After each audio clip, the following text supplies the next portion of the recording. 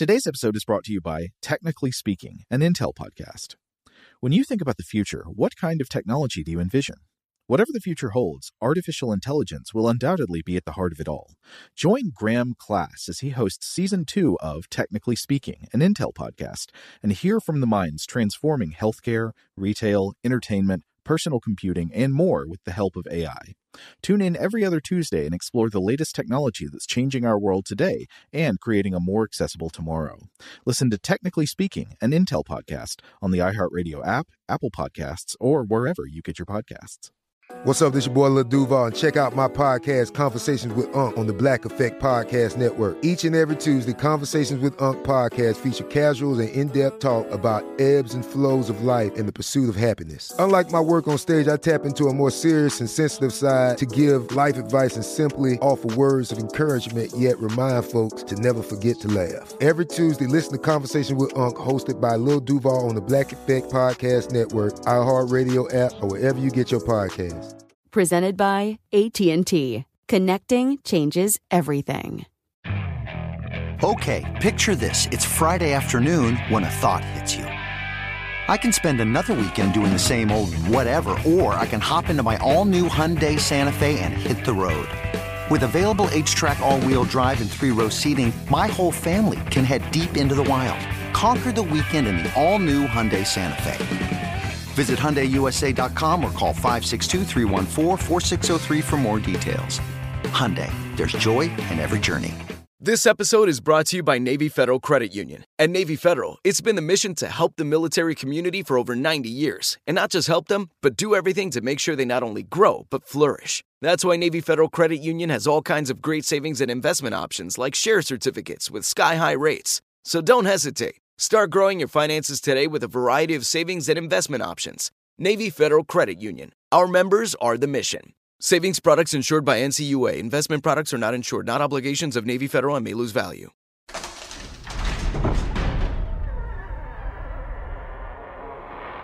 Hey, welcome to Stuff to Blow Your Mind. My name is Robert Lamb. And I'm Joe McCormick, and it's Saturday, time to go into the vault. This time we'll be picking up with part 2 of last week's vault episode, The Winter People, part 2. This originally aired December 28th, 2017, and here it is for you again, in case you didn't catch it last time. Welcome to Stuff to Blow Your Mind from HowStuffWorks.com.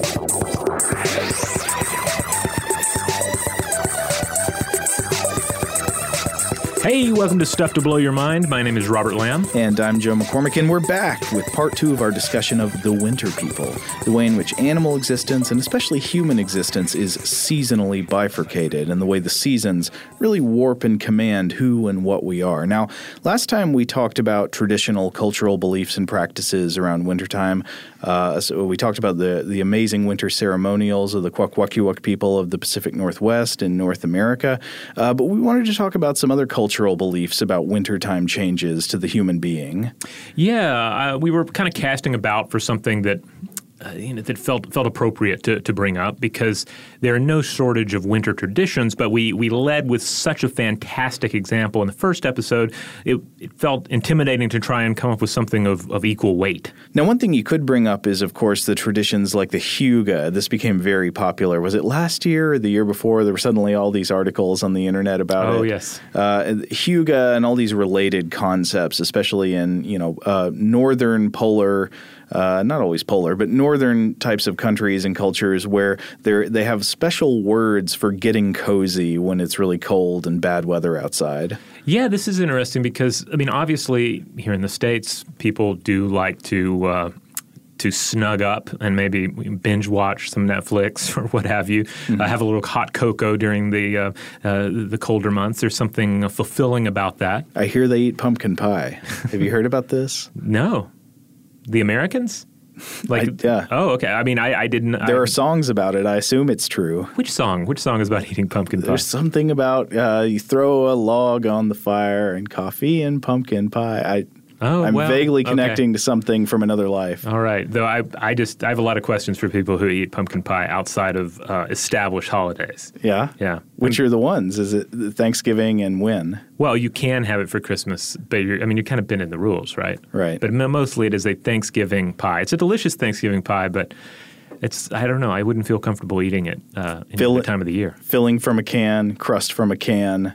Well, yeah, you have to use the filling from the can because it doesn't matter because because ultimately the pumpkin is just a vehicle for the nutmeg and the spice flavoring. Yeah, and the sugar. Yeah. But no, despite all the coziness traditions, some cultures apparently have this special word for the coziness-seeking tradition, and other cultures don't really. I mean, English, as far as I know, doesn't have a word like hygge, and I think that's why it suddenly became so popular in the English-speaking part of the internet. Yeah, and of course it's important to realize that coziness during the winter months is something of a luxury, and this led me to seek out a possible example in a wonderful book that I hadn't looked at in many years, and that's Barry Lopez's 1986 book, Arctic Dreams, Imagination and Desire in a Northern Landscape, which is just full of beautiful descriptions of life in the far north.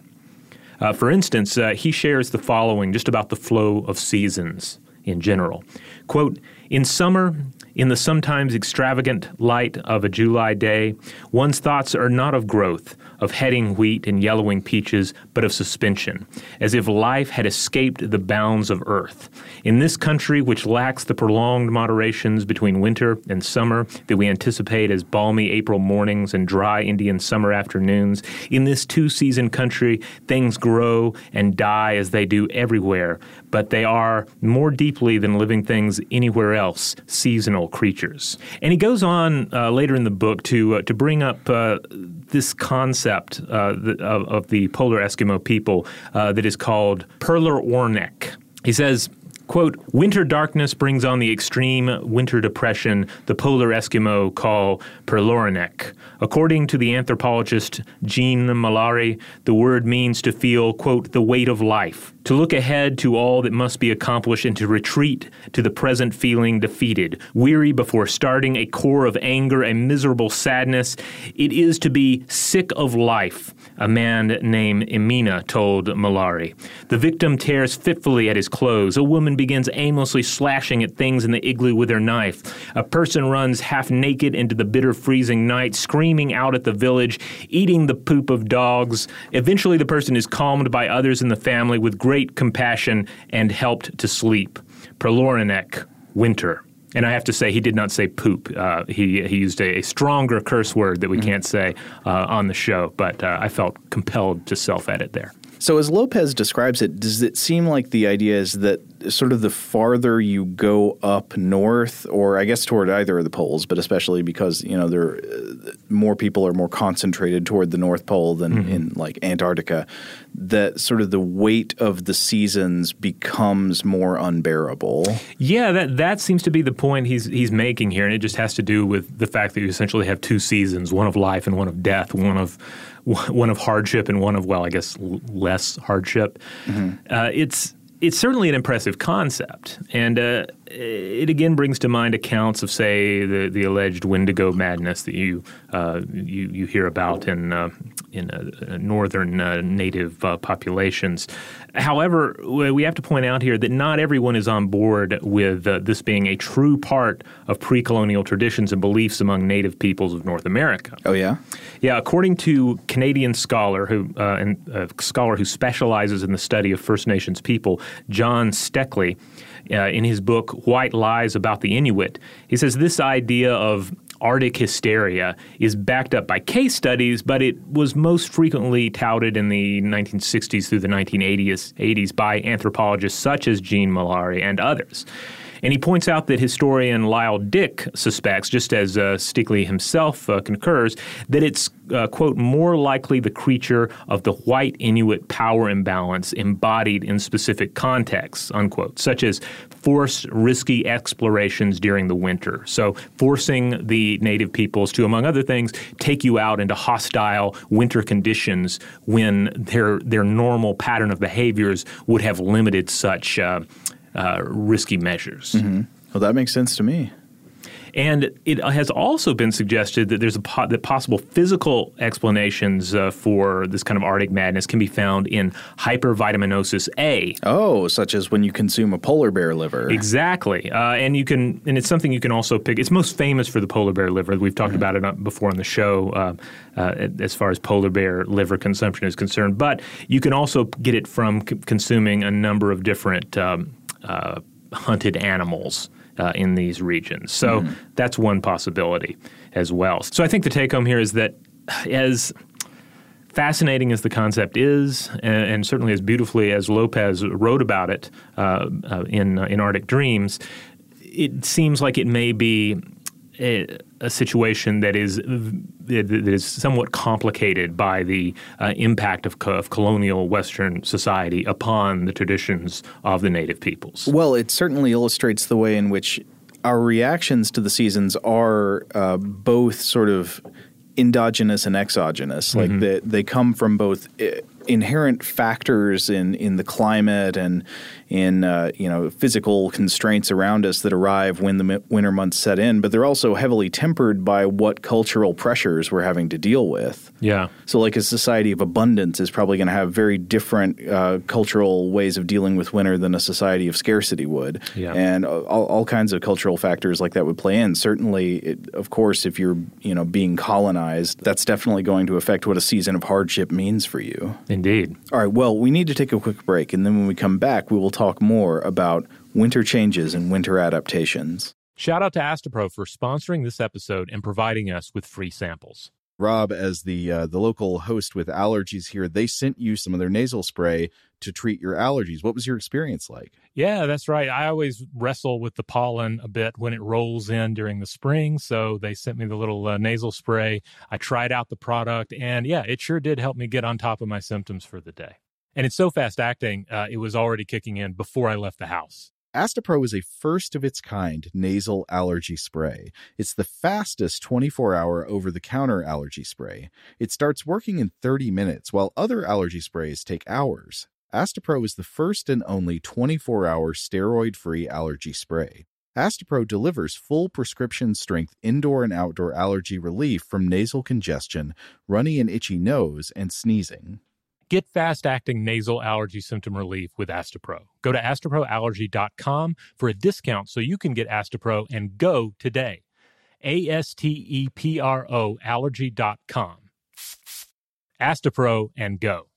Use as directed for relief of nasal congestion, runny nose, sneezing, and itchy nose due to allergies. Today's episode is brought to you by eBay. eBay Motors is here for the ride. Remember when you first saw the potential? And then, through some elbow grease, fresh installs, and a whole lot of love, you transformed 100,000 miles and a body full of rust into a drive that's all your own. Look to your left. Look to your right. It's official. No one's got a ride like this. There's nothing else that sounds like, feels like, or looks like the set of wheels in your garage. With over 122 million parts, you can make sure your number one ride or die stays running smoothly so there's no limit to how far you can take it. Brake kits, turbochargers, engines, exhaust kits, roof racks, LED headlights, bumpers, whatever your baby needs, eBay Motors has it. And with eBay Guaranteed Fit, it's guaranteed to fit your ride the first time, every time, or your money back. Plus, at these prices, well, you're burning rubber, not cash. Keep your ride or die alive at ebaymotors.com. Eligible items only. Exclusions apply. Today's episode is brought to you by Technically Speaking, an Intel podcast. When you think about the future, what kind of technology do you envision? Whatever the future holds, artificial intelligence will undoubtedly be at the heart of it all. Join Graham Class as he hosts Season 2 of Technically Speaking, an Intel podcast from Ruby Studio in partnership with Intel. Explore the future of technology that's rapidly evolving our world today with the help of AI. There's still so much work and research needed to fully understand the power and potential of AI, and Intel is at the forefront of implementing AI in revolutionary technology that's changing the world we live in for the better. In each episode, Graham interviews the minds transforming medicine and healthcare, retail, entertainment, personal computing, and more while pioneering new uses for AI in these spaces. Tune in every other Tuesday and explore the latest technology that's changing our world today and creating a more accessible tomorrow. Listen to Technically Speaking, an Intel podcast on the iHeartRadio app, Apple Podcasts, or wherever you get your podcasts. Today's episode is brought to you by Visible. If you haven't heard of Visible, now you have. They're the wireless carrier that's making wireless visible. It's in the name. Get a one-line plan with unlimited 5G data powered by Verizon, just $25 a month, every month, taxes and fees included. Having a one-line plan means you only need you to save. No estranged roommates, exes, cousins twice removed, or AI-powered humanoid robots needed. And because $25 a month really means $25 a month, you can call, text, stream, whatever, as much as you want without worrying about getting dinged at the end of the month. No hidden fees, no surprises. No, really. It's like the old saying goes, you can't judge a book by its cover, but you can judge a company by its name. So spread the word. Tell all your friends there's a wireless company out there with transparency in their name, and they're called Visible. Start saving on wireless today at Visible.com. Monthly rate on the Visible plan for data management practices and additional terms, visit Visible.com.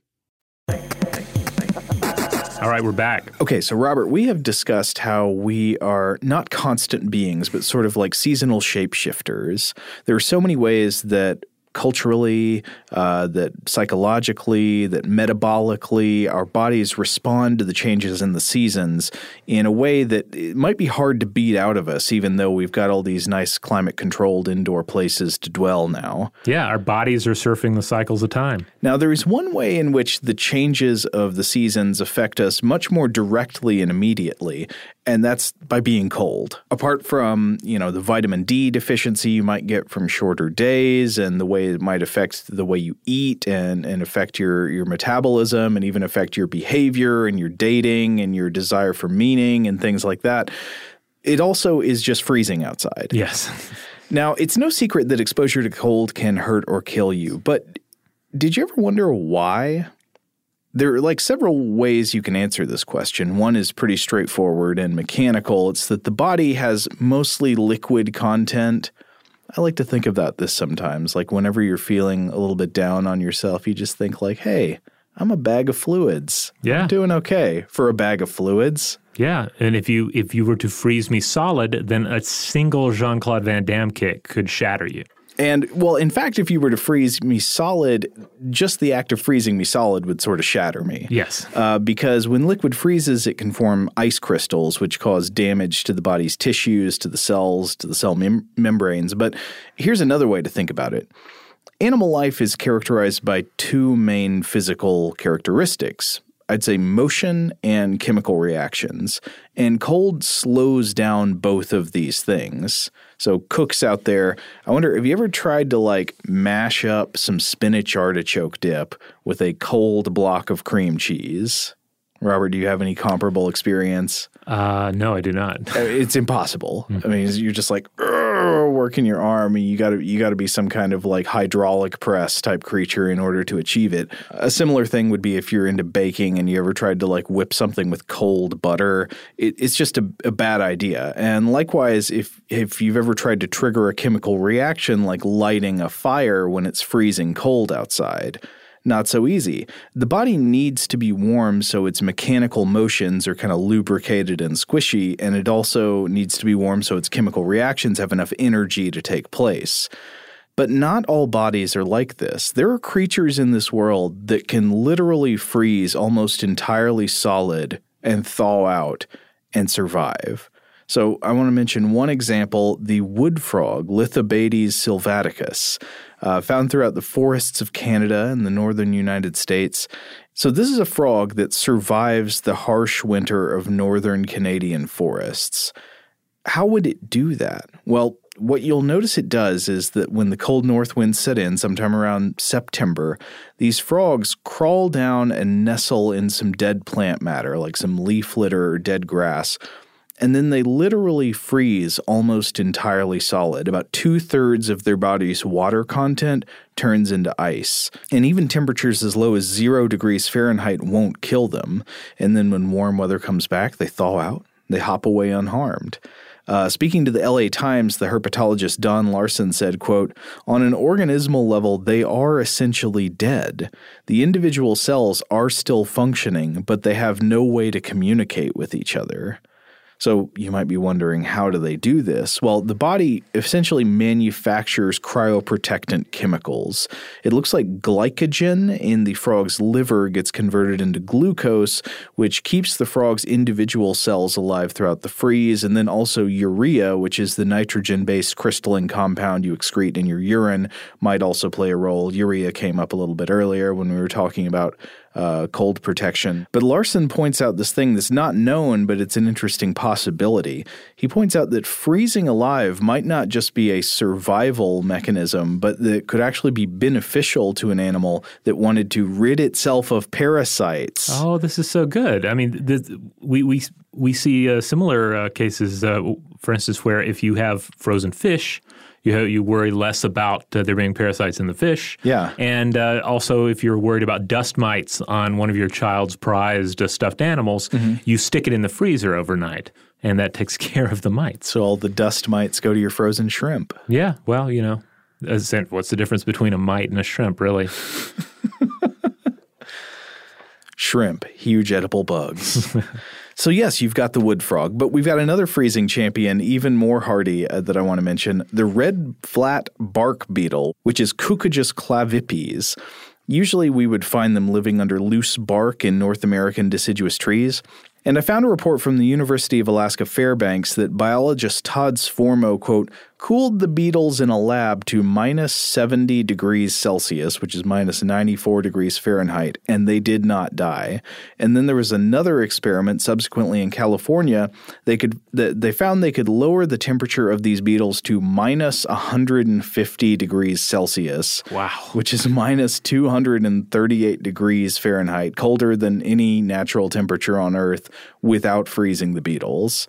That's incredible. Now, obviously, our bodies are not like this. We do not have such strong cryoprotectant mechanisms, and freezing will definitely injure or kill us. Direct exposure of body parts to cold weather can lead to frostbite, which has a simple explanation and a more complex explanation. The simple version is just that frostbite is when body tissues freeze. The more complex one is a little bit chemical. It's when ice crystals form in the body tissues. It dehydrates cells, causes damage to cell membranes. Essentially, you don't want to let your outer body parts freeze because there's sort of the point of no return there. They don't come back.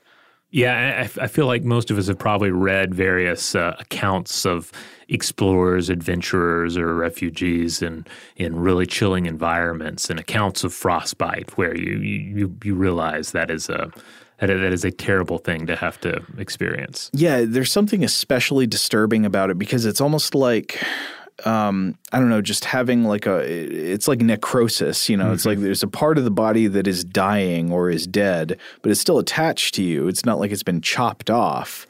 It's still there and it's not working for you anymore. Yeah, it is, in D&D terms, necrotic damage. Yeah.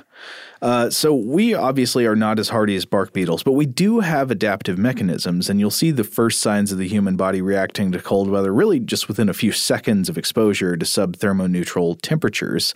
So our skin has these thermoreceptors in it that detect both absolute and relative temperature differences, and they let us know if the environment is too hot or too cold. So when the body detects cold, it begins to shunt blood away from the extremities. You probably feel some sensation of this and kind of, the numbness and all that.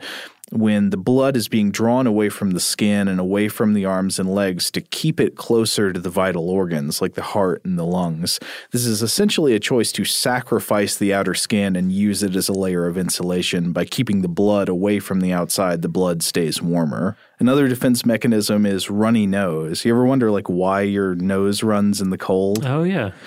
So cold air tends to be very dry and, of course, very cold. And since you're constantly pulling that dry air in through the nose when you breathe, it dries out the exposed surfaces within the nasal cavity. And the nasal cavity, one of the things it does when you breathe through it is it warms the air on the way down to your lungs. So if you're drawing in this really dry, cold air that is not being appropriately warmed inside the nose by your warm, nice mucus layers in there and drying out the inside of the nose, the body tries to compensate. And so what it does is it moisturizes these passages by secreting mucus fluid, leading to cold-induced rhinorrhea, the diarrhea of the nose. I spent a few years of my childhood in Roddickton, Newfoundland, Canada. So we had pretty intense winters up there. So I have, on one hand, I have these really pleasant memories of scaling giant snow banks and tunneling through them. But I also have these persistent memories of wearing a full ski mask that is at once warming but also just soggy with snot. Just partially frozen and partially warmed snot, just covering the whole front of the ski mask. With exertion in cold weather, one of the risk factors you need to watch out for is that your clothes don't become sweat-soaked. Oh, yeah. Because then that sweat is going to cool, and then you're essentially freezing in your own sweat. Yeah, no good. So another thing, we've all done it, shivering. It's one of the body's main defense mechanisms against cold. The purpose seems to be to force your muscles to generate extra heat.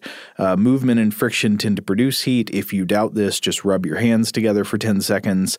You'll feel them warm up. And so the shivering is the body's way of enlisting your muscle tissues as a kind of emergency internal space heater, forcing them to rapidly contract in rhythmic patterns all over the body and generate extra heat to keep your vital organs and blood warm. Another adaptation that seems to not really help very much anymore, goosebumps. Oh, yes. You ever wonder why? Like, what's the point? It almost feels like when you get goosebumps, the bumps are coming up on your skin, which would seem to increase the surface area of your skin, which would make you get cold even faster. Well, and then also it would seem to move body hair away from the body. It's like, oh, well, now this protective layer of barely visible arm hair is not even touching my arm anymore. But no, goosebumps are believed to be a vestigial trait from our recent ancestors who had much more body hair than us. So when they got cold, they could raise the hairs on their skin to become extra fluffy and insulated. And it's true that actually lower density things are better insulators, right? You notice that like when you put insulation in the walls in your house, it's not like some tightly packed metal or wood kind of thing. It's this loose, fluffy stuff. Yeah. Because it conducts heat less well. And so that's essentially what your body is trying to do. It remembers a time when your ancestors had much more hair, and it's trying to fluff it up to become less conductive of heat and to insulate the skin better from the cold. Now, of course, we don't have much of that hair anymore, but we still have this reaction. So we get the bumps, but without the insulation. Here's a seasonal fact I know you have heard. What time of year do people commit suicide the most? It's winter, right? Yeah, well, I believe that is sort of the common idea that's out there. Yeah, I mean, it sounds very truthy. Yeah. I mean, it kind of goes back to the idea of Arctic madness, right? It feels appropriate. Like it gets a little cold here in Atlanta, and we start thinking, oh, this weather is driving me crazy. It's depressing me, or it's making me behave erratically. It makes me want to just shut myself up in my home and not encounter the outside world again. Yeah, it makes your mind connect naturally to all kinds of anecdotes that you have within some part of your long-term memory, stories about what it's like to be in the Antarctic research stations or these stories about Perlernerek. But yeah, it turns out that this very truthy sounding fact that more people commit suicide in the winter is not, in fact, a fact. It is a myth. And yearly suicide rates do not generally peak in the winter, but they do appear to have a seasonal peak. And it's not in the winter, it's in spring and early summer.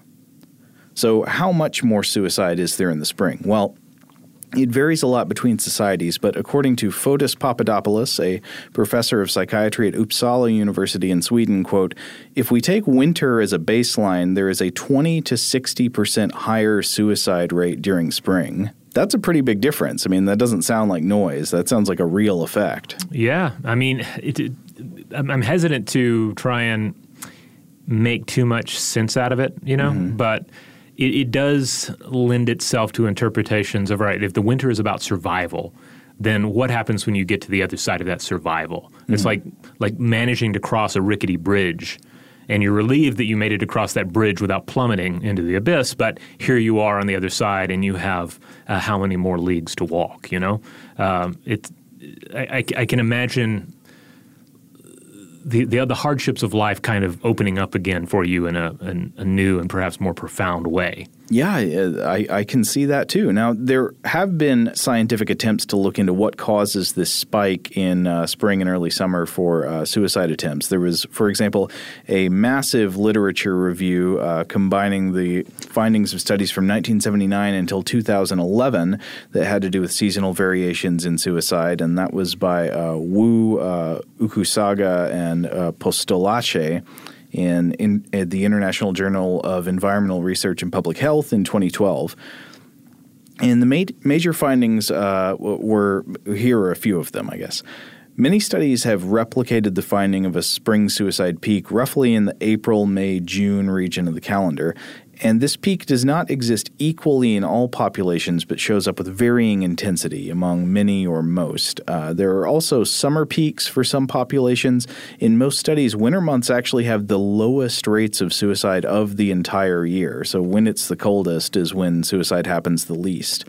However, despite massive amounts of research, the relationship between seasonal change and suicide behavior is still not very well understood, like what would cause these seasonal variations. So here are a few of the ideas that have been studied. One of them is changes in sunlight and temperature. Some studies seem to have demonstrated that there's actually a positive correlation between suicide and exposure to sunlight. That seems kind of counterintuitive, but these findings are also disputed. However, a peak in late spring and early summer would correlate to the longest days of the year. Also, this could be informed by findings that suicide is more common among rural populations than urban ones and more common in outdoor workers than indoor workers. It also varies a lot by geographical region, so spring peaks are found all over the place but are of varying intensity in different countries. For example, there was a 1995 study that found a very narrow seasonal fluctuation in Canada. So the ratio of average spring to winter suicide rates was 1.08, so barely more in spring. But in the same study in Portugal, the ratio was 1.7. So, getting close to double as many in spring. Mm-hmm. Here's another really odd one. A series of findings seem to link suicide rates to spring allergies and to people with allergies. For example, one of these studies was a 2004 study that found a correlation between the times of year with peak suicide rates and the times of year with the greatest concentration of allergenic tree pollen in the air. And that study was called Tree Pollen Peaks Are Associated with Increased Nonviolent Suicide in Women. Now, while these changes show up in a lot of countries, there does seem to be a flattening effect in recent decades. While suicides are still frequent, recent studies in England, Wales, Hong Kong, Sweden, and Denmark show seasonal variation on suicide rates really flattening, coming down so there's not as much variation from time of the year to another time of the year. But in other countries like Finland and the United States, you have a much more persistent seasonal pattern still peaking in the spring. Well, that just makes me think about the rural and urban distinction that you touched on earlier. Like maybe maybe Finland and the U.S. I mean, certainly there's a urbanization going on in all major Western cultures, but maybe there's still enough of a rural base to support an uptick in rural environments. Yeah. A lot of times people don't think about suicide rates as like a public health question, something that really should be researched and understood. And if you can understand the underlying causes and why and when these things happen, that you could treat it like a disease that can be treated and prevented. Indeed. But to get back to the winter thing, the winter suicide myth, I'd say that is thoroughly busted. Not only is it not the peak for suicide in the year, it is generally the lowest time in the entire year for suicide. And I wonder why this myth is so persistent, because I think if you'd asked me before I looked into it, I would have thought, oh, yeah, wintertime. Well, I think part of it, especially here in the United States and in other Western countries, there's the link with the holidays, with Christmas, with especially the modern westernized American Christmas, where it's not as much about surviving the winter, and it's more about this just unrealistic level of happiness that you are supposed to feel every time somebody jingles a jingle bell. And it rarely matches up with our experience of life, much less life during the winter. I think that's exactly right. I think that there are two different levels on which this myth is sticky. One is the sort of straightforward truthiness feeling, which is that in the winter it's darker, it's colder, and we just associate these atmospheric feelings with low mood, and then we associate low mood with things like suicide. But then also there's the contrarian truthiness where we think, oh, it's, the time when everybody's telling you to be happy, and actually that's just making everybody more miserable. And you're trying to get ready for the holidays, and this is leading to all this commercialism and stress and having to go to the shopping mall. And so there's a sort of like folk level gut feeling that this is just driving everybody nuts and making people miserable and unhappy. Well, and it's also wrapped up in some of the culture of our Christmas as well. I mean, It's a Wonderful Life is one of our key American holiday films, and it is about a guy who is depressed and contemplating suicide at Christmas. Yeah, you forget that's a bridge jumping movie. Yeah, but on some level, it's basically telling everybody, hey, like suicide at Christmas is it's part of Christmas. It's in the Christmas movie that you're watching. So it's Christmas as an American holiday sends us some weirdly mixed messages. Yeah. Though, of course, we should say no matter what time of year it is, if you are having suicidal feelings or ideation, you should reach out to somebody. You should talk to somebody, let them know. That's right. And hey, if anyone out there needs to make a call, you can contact the National Suicide Prevention Lifeline at 1-800-273-8255. Now, here's a cold weather question. True or false, Robert, going out in cold weather can cause you to catch cold? We hear this one all the time, right? Go out in that cold, you'll catch your death. But you also hear nowadays from, your skeptical say like, that is a myth, not true. It's actually more complicated than true or false. It seems to be somewhere in between. Now, of course, we know that the cold itself will not make you sick. Winter is traditionally known as cold and flu season, but we do not live in the miasma theory of disease age anymore, where people thought that disease was caused by bad air.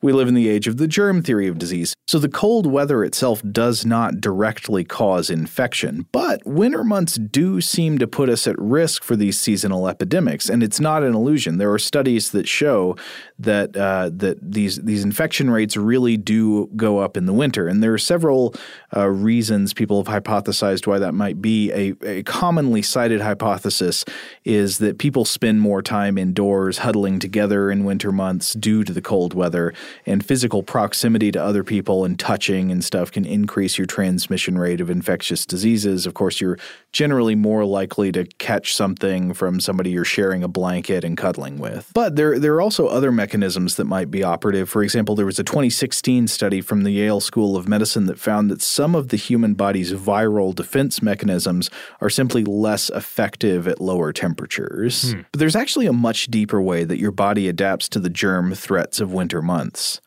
The change in seasons is in your DNA. All right, we're going to take a quick break, and when we come back, we will dive into this alarming notion that winter changes our genetic expression. Today's episode is brought to you by eBay. eBay Motors is here for the ride.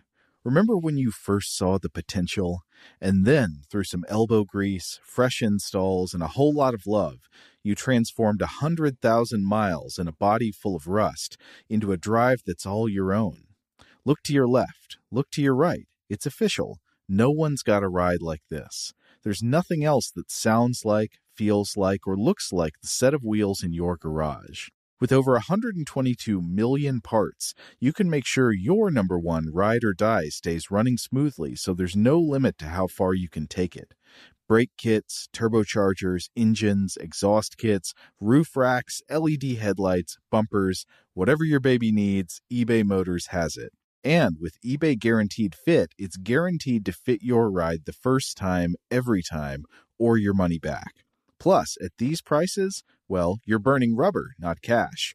Keep your ride or die alive at ebaymotors.com. Eligible items only. Exclusions apply. Today's episode is brought to you by Technically Speaking, an Intel podcast. When you think about the future, what kind of technology do you envision? Whatever the future holds, artificial intelligence will undoubtedly be at the heart of it all. Join Graham Class as he hosts Season 2 of Technically Speaking, an Intel podcast from Ruby Studio in partnership with Intel. Explore the future of technology that's rapidly evolving our world today with the help of AI. There's still so much work and research needed to fully understand the power and potential of AI, and Intel is at the forefront of implementing AI in revolutionary technology that's changing the world we live in for the better. In each episode, Graham interviews the minds transforming medicine and healthcare, retail, entertainment, personal computing, and more while pioneering new uses for AI in these spaces. Tune in every other Tuesday and explore the latest technology that's changing our world today and creating a more accessible tomorrow. Listen to Technically Speaking, an Intel podcast on the iHeartRadio app, Apple Podcasts, or wherever you get your podcasts. Today's episode is brought to you by Visible. If you haven't heard of Visible, now you have. They're the wireless carrier that's making wireless visible. It's in the name. Get a one-line plan with unlimited 5G data powered by Verizon, just $25 a month, every month, taxes and fees included. Having a one-line plan means you only need you to save. No estranged roommates, exes, cousins twice removed, or AI-powered humanoid robots needed. And because $25 a month really means $25 a month, you can call, text, stream, whatever, as much as you want without worrying about getting dinged at the end of the month. No hidden fees, no surprises. No, really. It's like the old saying goes, you can't judge a book by its cover, but you can judge a company by its name. So spread the word. Tell all your friends there's a wireless company out there with transparency in their name, and they're called Visible. Start saving on wireless today at Visible.com. Monthly rate on the Visible plan for data management practices and additional terms, visit Visible.com. Okay, picture this. It's Friday afternoon when a thought hits you. I can waste another weekend doing the same old whatever, or I can conquer it. I can hop into my all-new Hyundai Santa Fe and hit the road. Any road. The steeper, the better. Because my all-new Santa Fe is available with H-Track all-wheel drive, so I can hit the trail without a worry in the world. Heck, with 3 rows and best-in-class rear cargo space, I can pack the whole family in with all our gear. We've got available dual wireless charging for our phones, so we'll never lose touch with civilization, and we won't lose touch with the primordial power of Mother Earth. So which is it? Waste the weekend or do something a little more epic? And conquer it in the all-new Hyundai Santa Fe. Visit HyundaiUSA.com or call 562-314-4603 for more details. Hyundai, there's joy in every journey. All right, we're back. So we tend to think of our DNA as being safe from the winter, I would think. You know, I had not really thought about this previously. I mean, you tend to think of your DNA as being safe from pretty much everything except, that which would cause mutations. Or, yeah. Maybe you're not safe from cosmic rays. Maybe you're not safe from X-ray bombardment. But you are at least safe from the seasons down in your very DNA. But no, it turns out our DNA, while the basic genome does not tend to change, the way it's expressed does tend to change based on a lot of different factors, and I'll explain what that means in a minute. So a 2015 study in Nature Communications found that roughly 23% of the genes found in human white blood cells and adipose tissue change their expression depending on the change in seasons. Now, if you've read about this before, you might have seen headlines like "Your DNA changes in the winter." That maybe, if you're being generous, that could be thought of as correct, but it could also misleadingly imply that the literal code of the genome is altered. Right. And that's not the case. So we should explain the difference between the genome itself and gene expression. Your genes are sequences of DNA code found in the cells in your body, and the genes generally don't change unless there's a mutation. What changes is the expression of individual genes. And gene expression, whenever you hear gene expression, you can sort of think of that as genes doing something. Gene expression is when the code inside a gene is chemically translated into a product, like a protein or a string of RNA, usually a protein, that does something inside the body.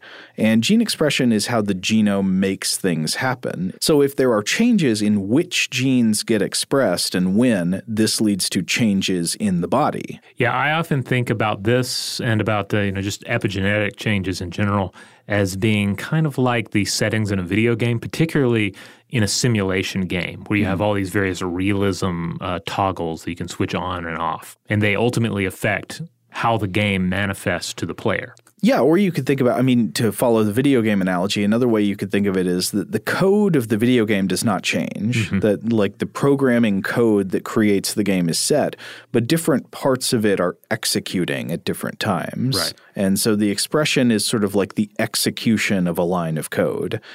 So what's the chemical basis for gene expression? Well, genes are expressed when they get exposed to another chemical called messenger RNA or mRNA. And the mRNA reads the code in the genes and uses it to set off a process that creates proteins that lead to changes within and between cells. So the question then would be, how come mRNA isn't constantly reading all of our genes at once all the time and setting off these protein-creating processes all the time? Well, here's one reason. There are tons of genes inside a cell nucleus of a eukaryotic organism, and the body fits them in there by coiling them tightly around alkaline proteins called histones. Now, if you've seen a picture of this before, it's often compared to beads along a string. That's kind of what it looks like. The DNA associates very easily with the histones because the DNA is negatively charged and the histones are positively charged. And a gene from this coiled strand of DNA that coils around the histones gets expressed when it picks up a methyl marker, which makes it loosen from the histone core. And once it loosens and uncoils, the DNA can match up with mRNA and then undergo expression, which, as we said, generally means making proteins, which means something is happening. So all kinds of triggers lead to changes in gene expression. Which genes are sort of like being brought forth to manufacture their will on the world. One example, it's been shown in a lot of contexts that some gene expression changes occur over the natural day-night cycle. In the morning, you're going to be expressing some genes, and then at night, you're going to be expressing others. So, for example, if you're studying what genes are being expressed in a sample of tissue, it could actually matter what time of day you take the sample. So one of the authors of this 2016 study I mentioned earlier, the Cambridge immunogeneticist Chris Wallace, told Wired magazine in a good article about this, quote, "We knew that there are some genes that change their expression throughout the day, then it hit us. Blam. What is the effect on genes of the length of the day throughout the year?" Great piece of deductive reasoning. So, of course, it's leading to experiments. Wallace and her colleagues compared findings from several studies which tracked gene expression in populations from different times of the year in both the northern and southern hemispheres, and the countries were Germany, Australia, the US, the UK, Iceland, and the Gambia. And, of course, as we've said before, this matters because in the northern and southern hemispheres, winter and summer are reversed. So in the summer hemisphere, it's summer in January and winter in July. And this helps because it allows you to isolate that any differences really were caused by natural changes in the seasons and not probably by human cultural factors like the calendar or the month or something like that. So they found that in these white blood cells, there were thousands of genes that showed seasonal changes in expression. There were 2,311 summer genes they identified and 2,826 winter genes. And it looks like most of these changes had to do with immune system function. Now, of course, they were looking at white blood cells, as if the immune system were ramping up inflammation responses to deal with the germ threat of winter. And in the samples from tropical Gambia, the changes for immune system gene expression came not during winter, but during the rainy season when people are exposed to the greatest risk of malaria. So what we're seeing here is that the body does have some kind of seasonal changes in the way that it expresses your genome. Different parts of the code that makes you get activated depending on what time of the year it is, and on, not so much what time of the year it is, but the season seasonal triggers around you in the environment. And one of the things that this is very tightly controlling is the inflammation response. Now, the inflammation response, as we know, it helps keep us from getting sick. It's a very primitive, ancient type of immune response. It's not very pleasant, but it does help keep, germs and stuff from destroying your body. But as we also know, inflammation can lead to all kinds of other health problems. It can lead to metabolic problems. It can lead to arthritis. It's implicated in wide-ranging medical problems. So this sort of opens up a door into a whole arena of new research that could take place about how our genes are not just helping defend us from these seasonal epidemics, but also in how they put us at risk. Now, earlier we mentioned the idea that there are certain cardiovascular problems that people have increased risk of dying from in the winter. And this also seems to indicate that there are inflammation-related problems that could really put us at risk in these months. And maybe studying the way our genes change over the seasons could help us figure out ways to protect us. Now, a question in this study, of course, is what exactly triggers the change in gene expression? Is it the temperature? Is it the length of the days and how much the body has access to sunlight?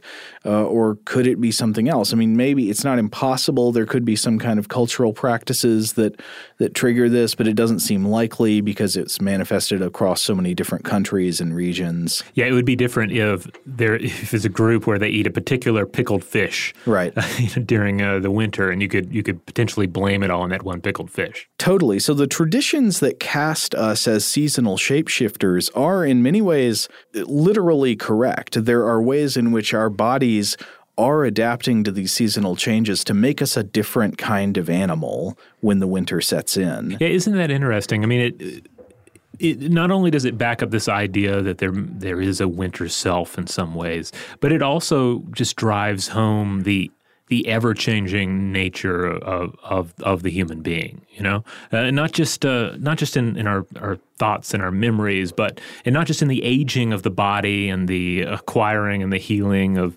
injuries or illnesses, but that our body is going through cyclical phases in order to keep up and thrive within the seasons of our environment, even if we don't actually hibernate. Now, here's the question I really want to understand. What is the biological mechanism that forces humans to continually make new adaptations of Charles Dickens' A Christmas Carol starring the cast of pre-existing franchises of cartoons?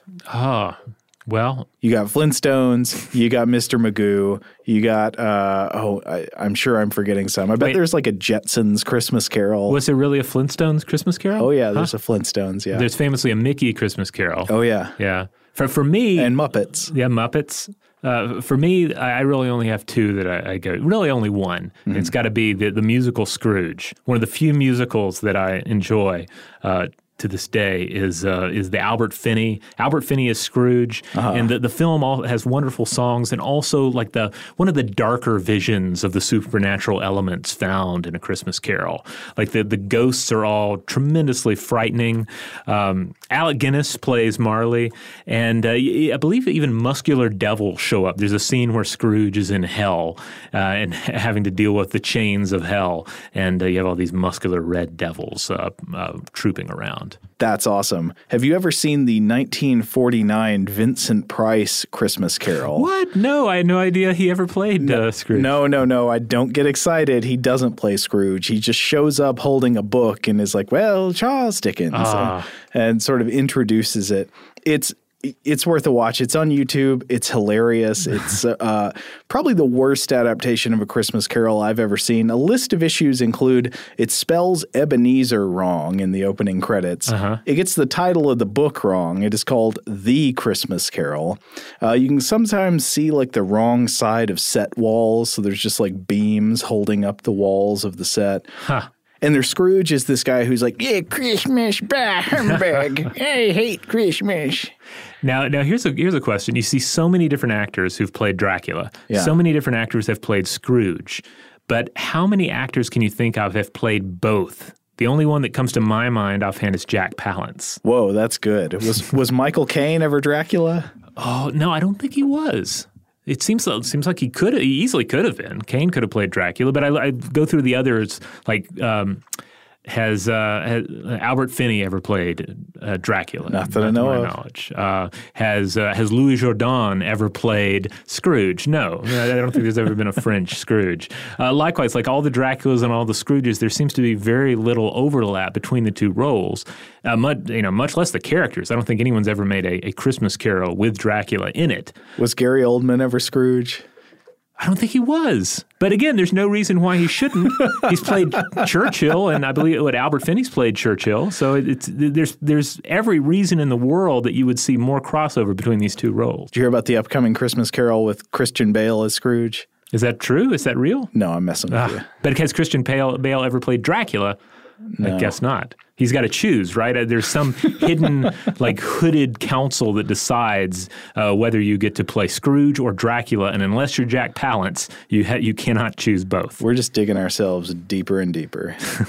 All right. Well, this week I feel like we've really had a fabulous exploration here of how we think about our winter selves, how we culturally frame our winter selves in some cases, and then what our body is actually doing during the winter. What is it doing differently? How is it adapting? How is it behaving within different parameters? And what those two different things may have to do with each other. Yeah, so I would suggest for listeners out there, one thing you might want to try this winter is come up with a new winter name for yourself. Yes, I like this. Either an adaptation of your existing name or just something altogether new but fitting for the winter you. Maybe it's just your name but with a W as the first letter. Yeah. So Woe and Wobbert. Yeah, or it could be more more of a title that defines what you do, like he who binge watches Netflix and eats chili, that sort of a thing. He who foolishly buys fresh tomatoes in the winter. That's a good one. But hey, we'd love to hear from all of you out there. What would your winter name be? And indeed, how is the winter you different from the summer you? Do you experience seasonal affective disorder? Do you think you have seasonal affective disorder? Either way, let us know. We would love to hear from you. Oh, and especially if we have any listeners with Kwakwaka'wakw heritage, I would love to hear from you with your thoughts about these winter ceremonial traditions. Indeed. In the meantime, you can always check out past episodes of Stuff to Blow Your Mind at stufftoblowyourmind.com. You'll also find links out to our various social media accounts such as Facebook, Twitter, Tumblr, and Instagram. As always, big thanks to our audio producers, Alex Williams and Tari Harrison. And if you want to get in touch with us directly, as always, you can email us at blowthemind@howstuffworks.com.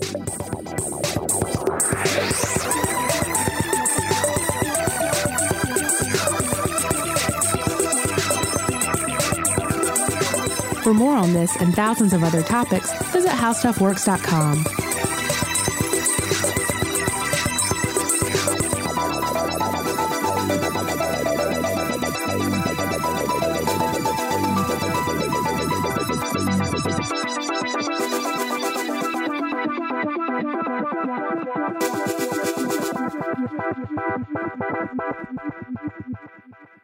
Today's episode is brought to you by Visible. The future of wireless is here, and it's transparent. Switch to Visible, the wireless company that makes wireless visible. Get a one-line plan with unlimited 5G data powered by Verizon, just $25 a month, every month, taxes and fees included. No hidden fees, no surprises, no, really. What are you waiting for? Get with the times and switch to Visible at Visible.com. Monthly rate on the Visible plan for data management practices and additional terms, visit Visible.com. Are you looking for the perfect move-in ready home this spring season? Now's the time to buy at Fisher Homes. For a limited time only, enjoy below-market interest rates starting at 5.375% APR, 6.139% APR. With these exclusive lower rates, you can save hundreds on a move-in ready home and start enjoying the benefits of homeownership even faster. Schedule your personal tour with one of our new home specialists at FisherHomes.com and make this spring the season you find your perfect home sweet home. Financing provided by Victory Mortgage, LLC, NMLS 461249, Equal Housing Lender. Okay, picture this. It's Friday afternoon when a thought hits you. I can spend another weekend doing the same old whatever, or I can hop into my all-new Hyundai Santa Fe and hit the road. With available H-Track all-wheel drive and 3-row seating, my whole family can head deep into the wild. Conquer the weekend in the all-new Hyundai Santa Fe. Visit HyundaiUSA.com or call 562-314-4603 for more details. Hyundai, there's joy in every journey. Rev up your thrills this summer at Cedar Point on the all-new Top Thrill 2. Drive the sky on the world's tallest and fastest triple-launch vertical speedway. And now, for a limited time, get more Cedar Point fun for less with our limited-time bundle for just $49.99. Get admission, parking, and all-day drinks for one low price. But you better hurry, because this bundle won't last long. Save now at cedarpoint.com.